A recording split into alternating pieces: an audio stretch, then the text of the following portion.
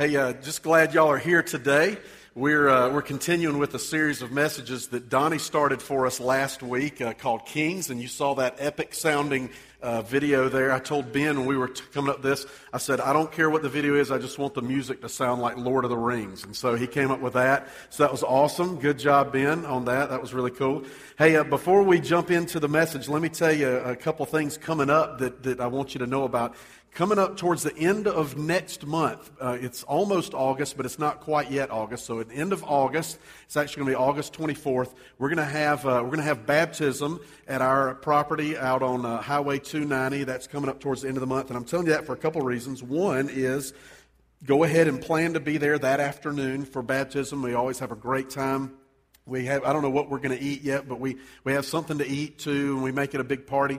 But the other thing is, if you have accepted Christ, have become a follower of Jesus at some point and have never been baptized, have never experienced that, we want you to participate in that. And we're going to have some information out on the table next week for you that will answer any of your questions you have. We're actually going to, on the 17th, the Sunday before baptism, we're going to have a whole message dedicated that day to why baptism, what is baptism all about, so that you can get your questions answered then as well. But just want you to know about that. If you got anyone that you know that needs to be baptized, or if you want to participate in that, please let us know at the office, and we will get you on the list to be baptized. The other thing coming up is a week from next Sunday, we're going to have volunteer orientation. And we're going to start doing a volunteer orientation once a month, every single month. And this is for folks who are brand new volunteers, never volunteered, or if you've been here and you've been volunteering since day one, and when the first time we turned the lights on in this building, you were here setting up the screen or doing whatever it is that you do, we want you to go through that as well. So volunteer orientation is coming up. Registration for that is online. It's already going on. I know we got about 20 people already signed up. And so we're going to do one of those every month. So if you don't get in on the first one, be sure you sign up for the next one. But that's for everyone who volunteers, whatever it is that you do. Well, if you've got a Bible with you today, I want you to go ahead and find 2 Kings. If you need to find that in your phone or on your iPad, or if you've got a real old-timey Bible, with pages that went through a printing press, find 2 Kings. That's in the Old Testament. And we're going to be in 2 Kings chapter 10 today. And we're continuing this series that we started last week. It's a short series we're doing about kings. Now, I don't know how much Bible you've read. If you've read all of it, if you've read all of the Old Testament, you know that there were a bunch of kings in the old times. There's a bunch of kings mentioned in the Bible. In fact, there are so many kings that after a while, it kind of gets confusing. And one of the things that can be confusing is we've got 4 different books in the Bible, 1st and 2nd Chronicles and 1st and 2nd Kings, and they all kind of tell the same stories. But one of the things that you'll find out is that sometimes a guy who is named one thing in 1st Chronicles, he's called something else in 1st Kings. And so it kind of gets confusing because sometimes these guys went by more than one name. I guess that's what you could do when you were a king and you were really important. You could just go by a lot of different names. And so sometimes when we read through that, it can be confusing. And let me tell you just real quickly a little bit about the history of the nation of Israel, which is what the most of the story of the Old Testament is about the story of the nation of Israel. Let me tell you just a little bit about the history of them having a king. See, from the beginning, it was never God's intention for Israel to ever have a king. In fact, what he wanted for the nation of Israel is that he would be their king. And so they would be what we call today a theocracy. So they would be governed by God. It wouldn't be a dictatorship. It wouldn't be a democracy. It was a theocracy. God is the king, and that was what his desire was from day one. Well, one of the things that the people of Israel started to do after they got out of Egypt, they had been slaves in Egypt, and Moses had led them out of Egypt. Moses was not a king. He was just the leader. That time he was acted more as a prophet of God who would speak to the people. And so when they got out of Egypt and they started to establish themselves and they got into the promised land and started to be a nation where they were settling down, one of the things the people started to say was they wanted a king. And so they would constantly go to God and they'd say, we want a king. And their reasoning was they wanted to be like the other nations around them. And the other nations had a king, and they felt like that the other nations were more secure because they had a king, and they did not have a king. And so what they were really saying, even though they might not have realized it, what they were actually saying to God is that we trust the power of a human king in these other countries more than we trust your power. You are leading us as God, but we can't see you. We want a king that we can see, that we can bow down to, that we can build a palace for, and that's what we want. And so even though it was never God's intention, God did something with the Israelites that sometimes He does with us. And God gave them what they wanted, even though it was not what was best for them. Did you know God does that sometimes? See, sometimes I hear people talk about God as if everything that happens to us is God's will somehow, because it happened. And so, well, if God didn't want that to happen, it must not would have happened. And I'm like, you don't understand God at all. Because sometimes there are things that we beg for, we ask for, that we arrange things for, that we plan for, and it's not what God's will is. But sometimes God will say, if you want that so bad, it's going to be bad for you. It's going to take you down a path I never wanted you to go, but guess what? I'm going to let you walk that path. Now, the great thing about God is that when we get to the other end of that path where we've totally ruined our lives, we've totally walked away from what He wanted for us, the good thing is He's down at the other end of that path waiting for us.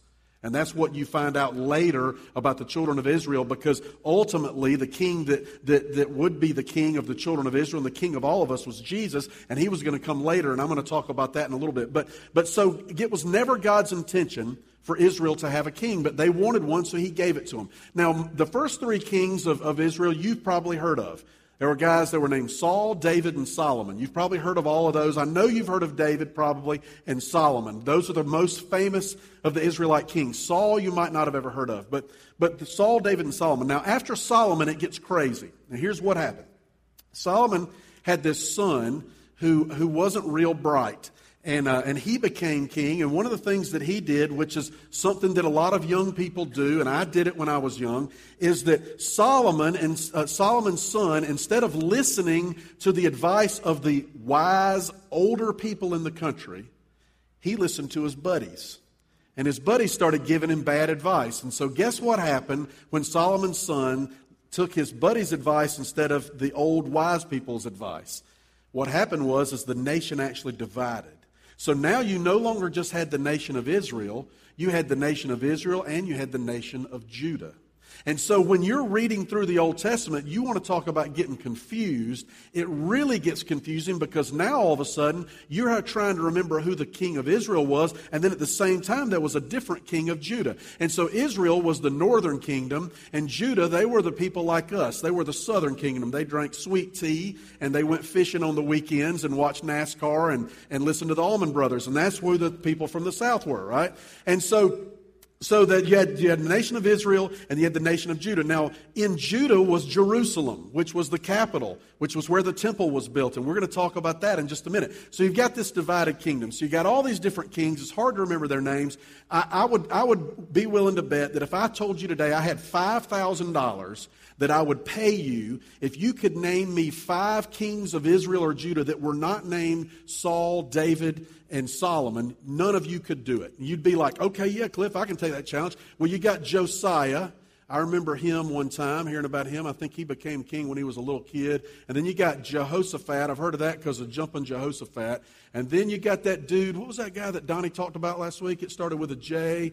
Was it Jay-Z? No, it was, what was that? Oh, yeah, Jehoram. It was him. And after that, you probably wouldn't be able to name 5. I couldn't name 5, and I try to study the Bible to teach y'all. But if it just came up to me on the spot, name 5 kings of Israel other than Saul, David, and Solomon, I wouldn't be able to do it. And so, but one of the things that as we were talking about doing this series of messages is that even though you've got all these kings that you don't know who they are, there's some things we can learn from them.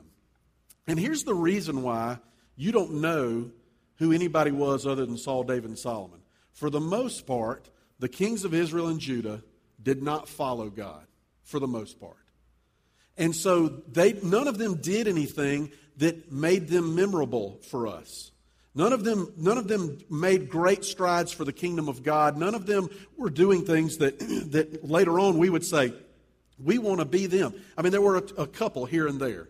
But for the most part, the kings of Israel and kings of Judah, they walked their own path. They were leading the nation of God, but they were not leading it in the way that God would have them to lead it. And so most of them became obsessed with the power of the position of king instead of fearing the one who put them in that position. See, the only reason they were a king is because God allowed them to be king. But instead of fearing that God and honoring that God who put them in that position, they instead became obsessed with keeping that position and maintaining that position. So today I want us to talk about another one of these kings that chances are you've never heard of. His name also starts with a J. I'm not sure what was going on during this period of time. Last week, Donnie talked about Jehoram. This guy had a son, and that's the guy we're going to talk about today, and this guy's name is Jehu. Not Doctor Who, but Jehu. It's Jehu, Jehu. And so today we're going to talk a little bit about Jehu, and he's in 2 Kings chapter 10, and we're going to look at, one of the things that as you read through 1st and 2nd Chronicles, 1st and 2nd Kings, a lot of these kings, it gets to the end of their life, and it tells stuff that they did, and then it kind of gives a summary statement, like here's what they, like last week, Donnie's summary statement of Jehoram was that he died to no one's regret, which was awful. And it also talked about how he had a disease of the bowels, and his bowels came out of his body, which I cannot believe Donnie didn't spend more time breaking that down last week. I was hoping you would. But so let's look today. Jehu did not have that bad of a time when he died, evidently. But let's look today at Jehu and what it says about Jehu and the ending statement of his life. So if you've got a Bible, if you don't, look on the screen, 2 Kings chapter 10, verse 28. And I'm going to skip from 28, then I'm going to skip down to 30, then go back to 29. So let's start with 28. And it says this: Thus Jehu wiped out Baal from Israel. Now let's stop right there. Now here, for those of you that grew up going to Sunday school, you probably heard about Baal. If you didn't grow up going to Sunday school, Baal, you're wondering, what in the world is Baal? Baal was a pagan god that the people of Israel had been worshiping for years. Not all the people of Israel, but it was a big problem in Israel. And so the worship of Baal in Israel was kind of like the national debt is today. You know, the national debt just keeps getting passed down from president to president, and then each president can blame the last president and say it's not his fault because it was here when he got here. The worship of Baal was the same thing. Every king that came into power, the worship of Baal was already going on. It was something they inherited as a problem in their kingdom. And so it says here that the Jehu wiped out Baal from Israel. See, the people of Israel and the kings of Israel didn't seem to mind that much that pagan worship was going on in their country, but it bothered God greatly. Why did it bother God greatly? Well, there's this thing called the First Commandment, where, remember the First Commandment? God said, you shall have no other gods other than me. And here is the people who are his chosen people, who he's rescued from slavery, and they are actively worshiping a false god who doesn't even exist, and they are giving their time, they're giving their efforts, they're giving their resources to this false god. And so it says here that Jehu had wiped this out. Now, how did that happen? Well, when Jehu was being ordained, anointed as king or installed as king, when they were making him king, this prophet came to him and he said, Jehu, one of the things you're going to do as a king is you're going to wipe out all of Ahab's descendants.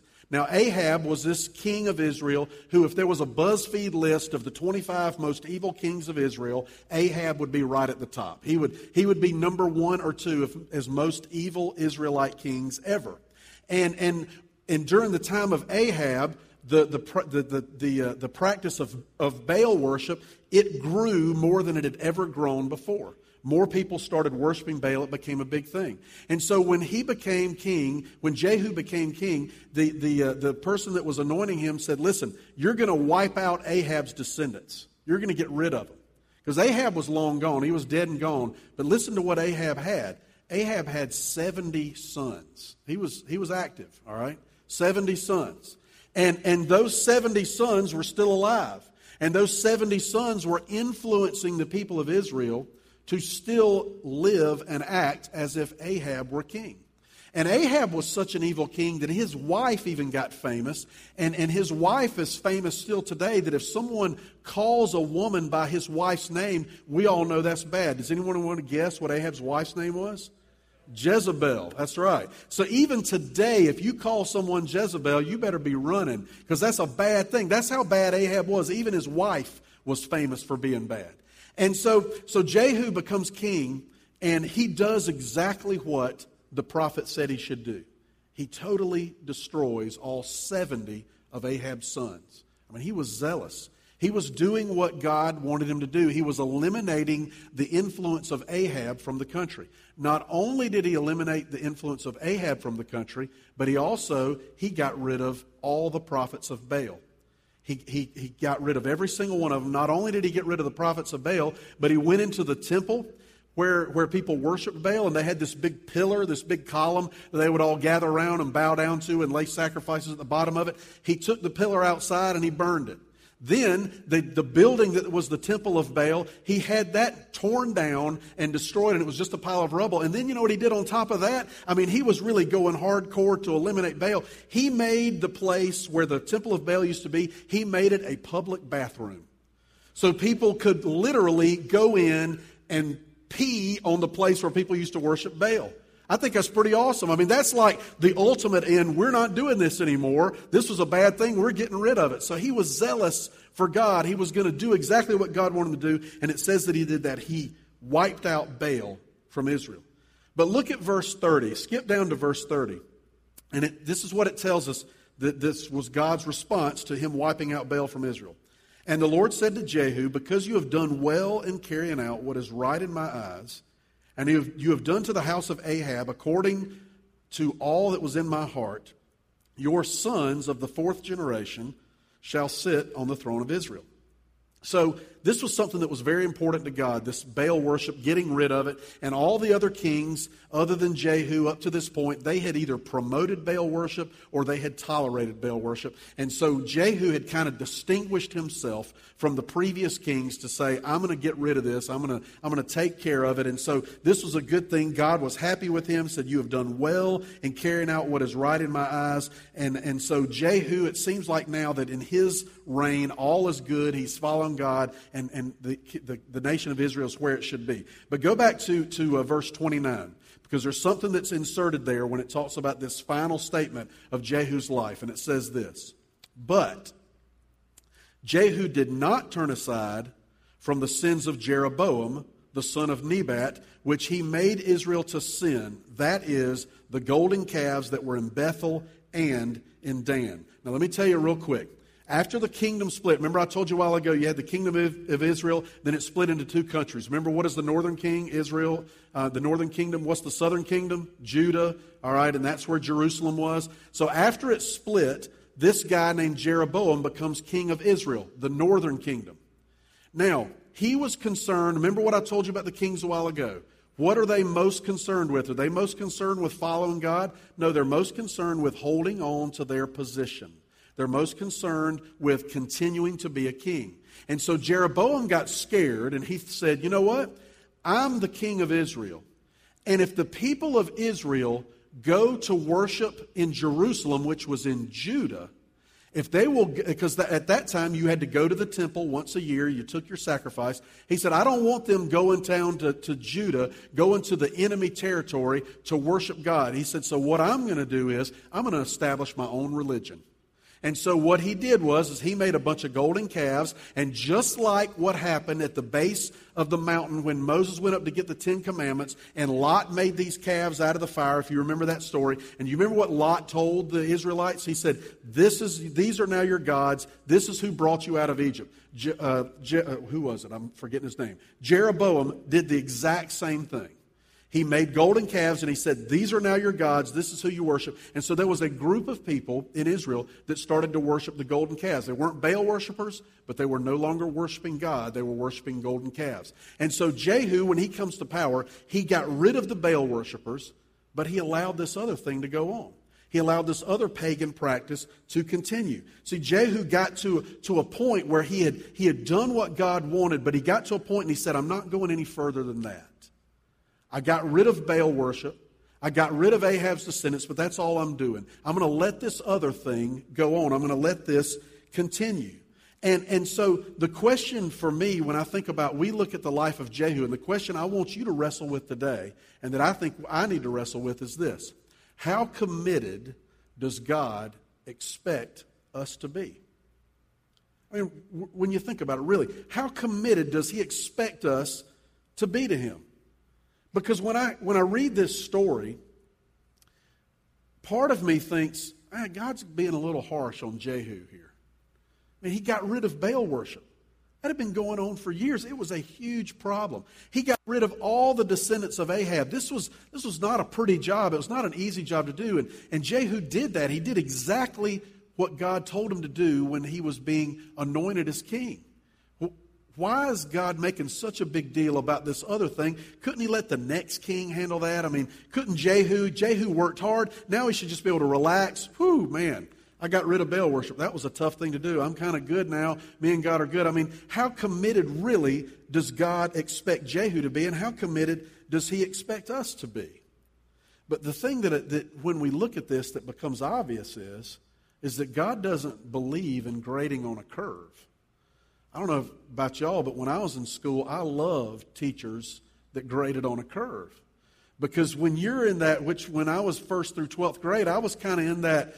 On a test, I was in that like 70 to 85 range, most tests I took. And so I loved a curve where it's like, hey, we might get 8 extra points on this thing. And if I got a 75, that brings me up into the 80s. And then I'm good because I can go home and say, I'm in the 80 percentile of smartness at my school, right? And so I love, and then, I don't know if you were like me, but we always tried to mock and make fun of the little girl in the class that ruined the curve for everybody. And we would say things to her like, why do you have to make 100 all the time? Why can't you miss a few for us? And that kind of, it was terrible to do that, but that's what we did. And so, but I love teachers that graded on a curve. And I think sometimes we look at God and we think God's like one of those teachers that grades on a curve, and we think, you know what, I've been pretty committed. I've been more committed than most people around me. I think I'm okay. And we hope that in the end, God's going to grade this whole thing on a curve. But God doesn't grade on a curve. In fact, God has impossibly high standards. See, the standard that God has for His people is perfection. It's perfection. It really is. And maybe you're listening to this and you're thinking, wait a minute, Cliff, I know you're teaching from the Old Testament today. Isn't that an Old Testament thing that God expects? That sounds really Old Testament, Cliff. That doesn't sound like the forgiving nature of Jesus. How can God demand perfection? Well, let me tell you how I know God demands perfection. Because Jesus said in Matthew 5:48, Jesus said Himself, you therefore must be perfect as your heavenly Father is perfect. Well, obviously, Jehu fell short of this standard. And obviously, I fall short of this standard. And so do you. See, Jehu did what all of us do, I think. Jehu drew lines in the sand and said, I'm not going any further in my commitment to God than that. I've been extremely committed up to this point, and that's it. That's as far as I go, God. I'm not going farther than that.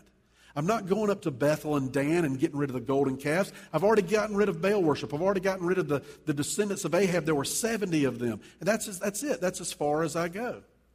And so the other question I would want to ask you today is, where do we draw lines in our commitment? Where do we draw lines in our commitment? See, we might not ever say the words that I'm saying. We might not ever say out loud, God, that's as far as I'm going. But we say it by our actions. We say it by what we choose to do and choose not to do. And so the question is, where do we draw those lines? See, I think a lot of times we get to a point and we think we're doing great. And that's what happened with Jehu. Jehu boiled following God down to a couple of things. He boiled it down to getting rid of Ahab's descendants, getting rid of the prophets of Baal, getting rid of Baal worship, and that to him was good. And by that standard, And by the standard of comparing himself to the other kings that had come before him, he was killing it. He was doing an awesome job as the king of Israel according to that standard. But he was judging himself on a inaccurate standard.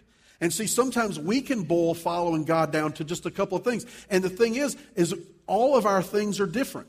I might think 3 or 4 things are important about following God, and you might think some others are. And maybe for you, you're thinking, okay, here's what I'm going to do to follow God. I'm going to send a shoebox to Franklin Graham and Operation Christmas Child at Christmas. I'm going to try to come to church at least twice a month, and I'm going to volunteer at Turn It Up or Halloween Hoopla, and then I'm good.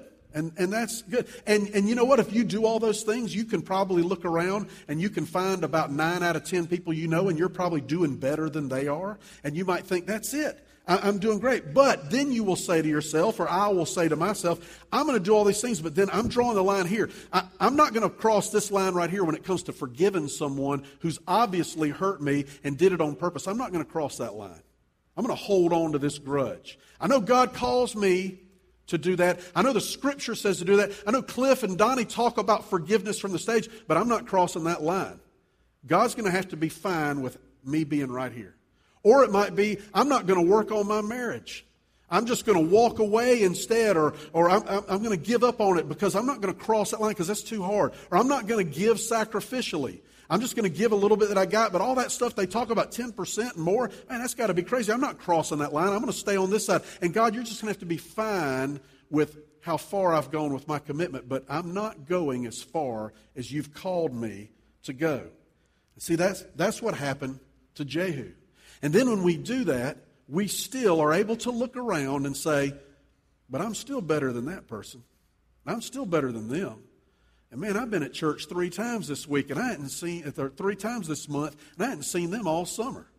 They've been at the beach all summer, and I've been here worshiping God. Look at how good I'm doing, God. But you got this big line that you've drawn that you're not crossing because you've decided that's as far as you're going to go.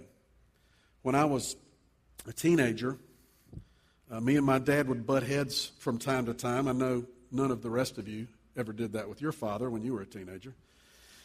But we would butt heads from time to time, and it was always about stupid stuff because I was being pretty stupid. And so I remember one of the things, and I don't know how many times I said this to my dad. I was kind of dumb, I guess, because I guess I thought the more times I said it, he was going to finally see my side of it.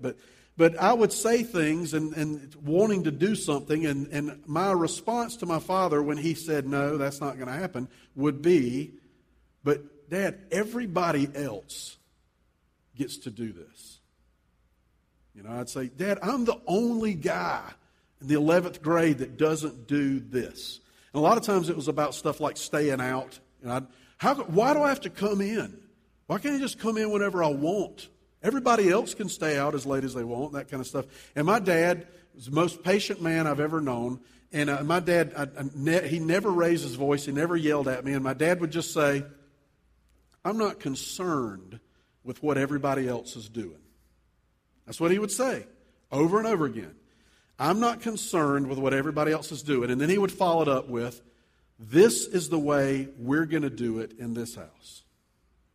And he would say that every time. And again, I would come back to him about 2 weeks later, hoping, I guess, that he was going to say, oh, wait, everybody else is doing it. Well, why didn't you say that before? Go ahead, Cliff. Stay out all night. Get arrested. You know, do whatever you want to do. And so, but here was what my dad was doing, and I didn't even realize it at the time, and I don't even know if he ever thought it out. But here's what my dad was doing by saying what he said. When he said, I'm not concerned with what everybody else was doing, the first thing he was doing, he was establishing his authority in our house. He was saying, it doesn't matter to me what all these other people's parents do. In this house, I'm the authority. He was establishing his authority in our house. The second thing that he was doing when he said, I'm not concerned with what they're doing, is that he said, we're going to live by a different standard in this house. Maybe everybody else is doing that. But in this house, we live by a different standard than those other people live by. Those are the two things he was establishing. He was establishing his authority, and he was establishing that there was a different standard in the Marshall household than there was for other people's households. And that's exactly what God has done for us. And that's exactly what God was doing in the time of the kings of Israel, in the time of the kings of Judah. He was saying, I am the authority in your life. And if you want to look around at everybody else and say, well, look at the way they're living. Why do they get to do that? I want to be more like them. I want to be more like what I see on television. I want to be more about what I read about on Facebook or the internet. I want to live that kind of life. And God's saying, I'm not concerned with them. I'm concerned with being your authority. I'm the authority in your life. And I have established a different way of living for you. I have a standard of living that you're supposed to live up to. And those people aren't living it that way because they have chosen to have someone else as their authority. But in your life, I'm your authority. That's what God is telling us. And that's what God was telling Jehu at the time, and he was telling the children of Israel at the time. So here's the problem that we have. God is our authority. His standard is perfection. He has outlined how we're supposed to live in Scripture, and all of us in here would admit, and I'll raise both hands and admit that we fall short. I fall short of the standard of perfection. I fall short of what is written in Scripture. So what do we do about that? If that's the standard, and God is the authority, and He's not going to back off of His standards for us, what do we do about that? How do we solve that problem? Do we just give up and just live however we want? Well, in some ways we do give up. But we don't give up and live however we want. What we do is we give up and we say, I cannot do this on my own. And we turn to the one who is perfection. We turn to the only one who's ever lived on this earth and lived up to the standard, lived up to every single thing that's written in the New Testament. He lived up to it, He lived it out, and then He went and He died on a cross so that we could, and His name's Jesus. That is our only hope for living up to the standard of God. See, I'll never be perfect. Never. No matter how much I tell my wife that I am, I'll never be perfect. And my only hope is to hold on and cling to Jesus and try to live as much like He wants me to live as possible, and to go to Him every day and ask for forgiveness and to ask for strength to live this life. And that's the only hope I have, and it's the only hope any of you have. I don't know who you are, why you walked in here today, but whatever is going on in your life, I want you to understand that if you are trying to live this life on your own, and trying to be good enough on your own to please God and somehow earn His love and all that kind of stuff, you're never going to be able to do it. Because there's nothing in the world that you can do to make God love you more than He already does. There's nothing in the world you can do to make God love you less than He already does. Our only hope is in Jesus and what He did on the cross. And that's what Jehu didn't understand at the time. Of course, Jesus had not appeared on earth when Jehu was here, but the idea of trusting in God for your salvation, it was already there. Jesus didn't invent that. That was already there. And God was speaking to the kings of Israel about that, and Jehu just didn't get it. And then if you look at 2 Kings 10:31, when it's kind of the final statement of Jehu's life, it says this: But Jehu was not careful to walk in the law of the Lord, the God of Israel, with all his heart. He did not turn from the sins of Jeroboam, which he made Israel to sin. Now, I love that phrase at the first part of that verse when it says, walk in the law of the Lord. Now, who's considered Israel's greatest king? We talked about a while ago. Who would you say is Israel's greatest king? You can say it out loud. It's not a trick question. David. Almost anybody you ask would say David is the greatest king of Israel. Now, David was a warrior king. He commanded armies, and they went in and they took over countries, and he was almost undefeated in battle. And they even sang songs. They sang this song that said, Saul has slain his thousands, David his tens of thousands. So he was the greatest warrior of all time. But that's not what made him the greatest king. And his son Solomon kind of outshone David when it comes to amassing riches and building. I mean, Solomon built the palace. He built the temple. He did more than David when it came to building stuff. But Solomon was not the greatest for that. See, what made David the greatest king was the fact that that God said of David, God said, David is a man after my own heart. This was a guy, David, who committed adultery. And not only committed adultery, he had the husband of the woman that he committed adultery with, he had him murdered. And God said of that guy, of a murderer and an adulterer, he said, this is a guy that's after my own heart. Because what David understood that Jehu never understood is that David understood that walking with God is a day-by-day process, that following God is a lifelong pursuit. That you walk with Him today, and there'll be days when you fall short. But you get up again tomorrow, and you start that day again, and you go back to Jesus, and you say, I need you, I still need you. I still can't do this without you. I've trusted in you to save me from my sins, and now I'm trusting you to get me through this day. I'm trusting in you to help me with this conversation I got to have with this jerk I work with today. I'm trusting in you to help me with this marriage that me and my wife were always at each other's throats, and I'm thinking of throwing in the towel and walking out. I'm trusting in you to help me work that out. I'm trusting you to help me raise these kids because they're stupid, and I can't believe I had such stupid kids that do stupid things, and it must mean that I'm a stupid person. And so, God, please help me to overcome my problem with these kids, and I know that they're blessings from you, but they're driving me crazy. And I'm trusting in you to help me deal with living in a society where every time I turn around, I feel like I need to buy a new car, and I feel just walking around looking at people, and I need a bigger phone, and then a smaller phone, and then a faster phone, and all this stuff. And I'm trusting in you to help me get through all of that. And see, that's the only way that we can make it through this life.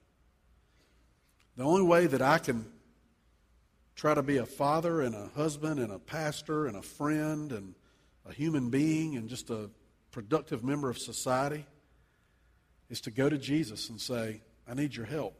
I can't do it. I've trusted in you to save me from my sins, and I want to trust you to help me get through Monday and then Tuesday, and on it goes. Following God is a lifelong pursuit.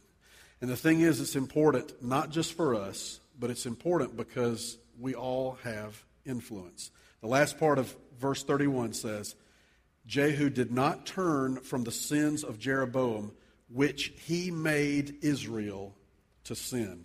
Donnie talked about this last week when he talked about the king that he taught on, that king had an opportunity to be an influence. Jehu was just the same. He had an opportunity to be an influence, and he was an influence. He just influenced the nation of Israel to worship golden calves. It says he made Israel to sin. And I have an opportunity to be an influence. And you're probably looking at me and saying, well, of course you do, Cliff. You're a pastor. You're standing up here right now. All these people are listening to you. First of all, not everybody in here is listening to me. I'm looking at you.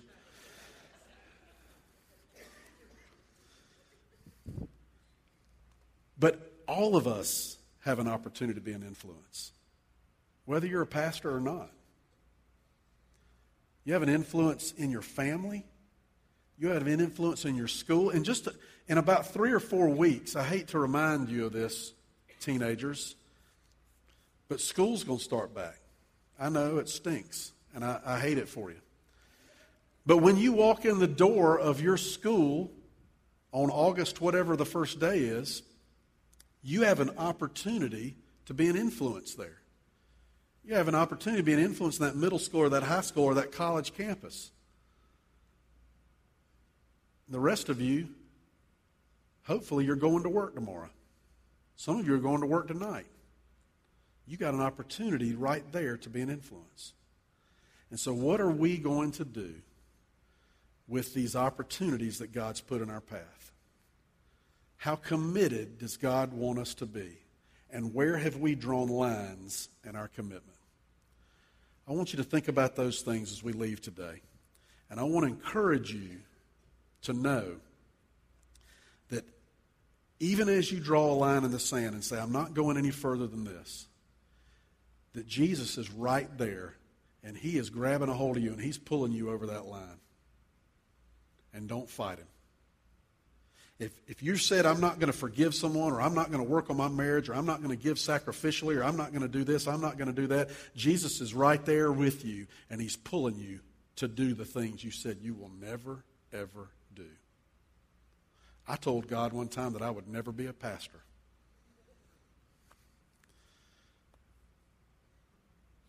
He had other ideas. Let's pray.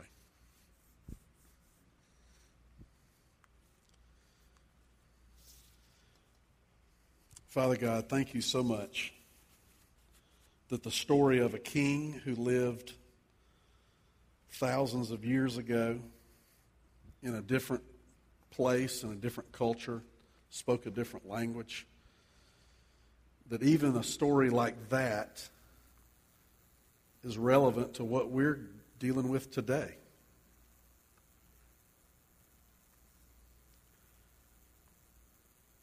I believe that you want more from us than we've ever given you. And I believe that we have more to give you than we think we do. And so help me to lead this church in that way.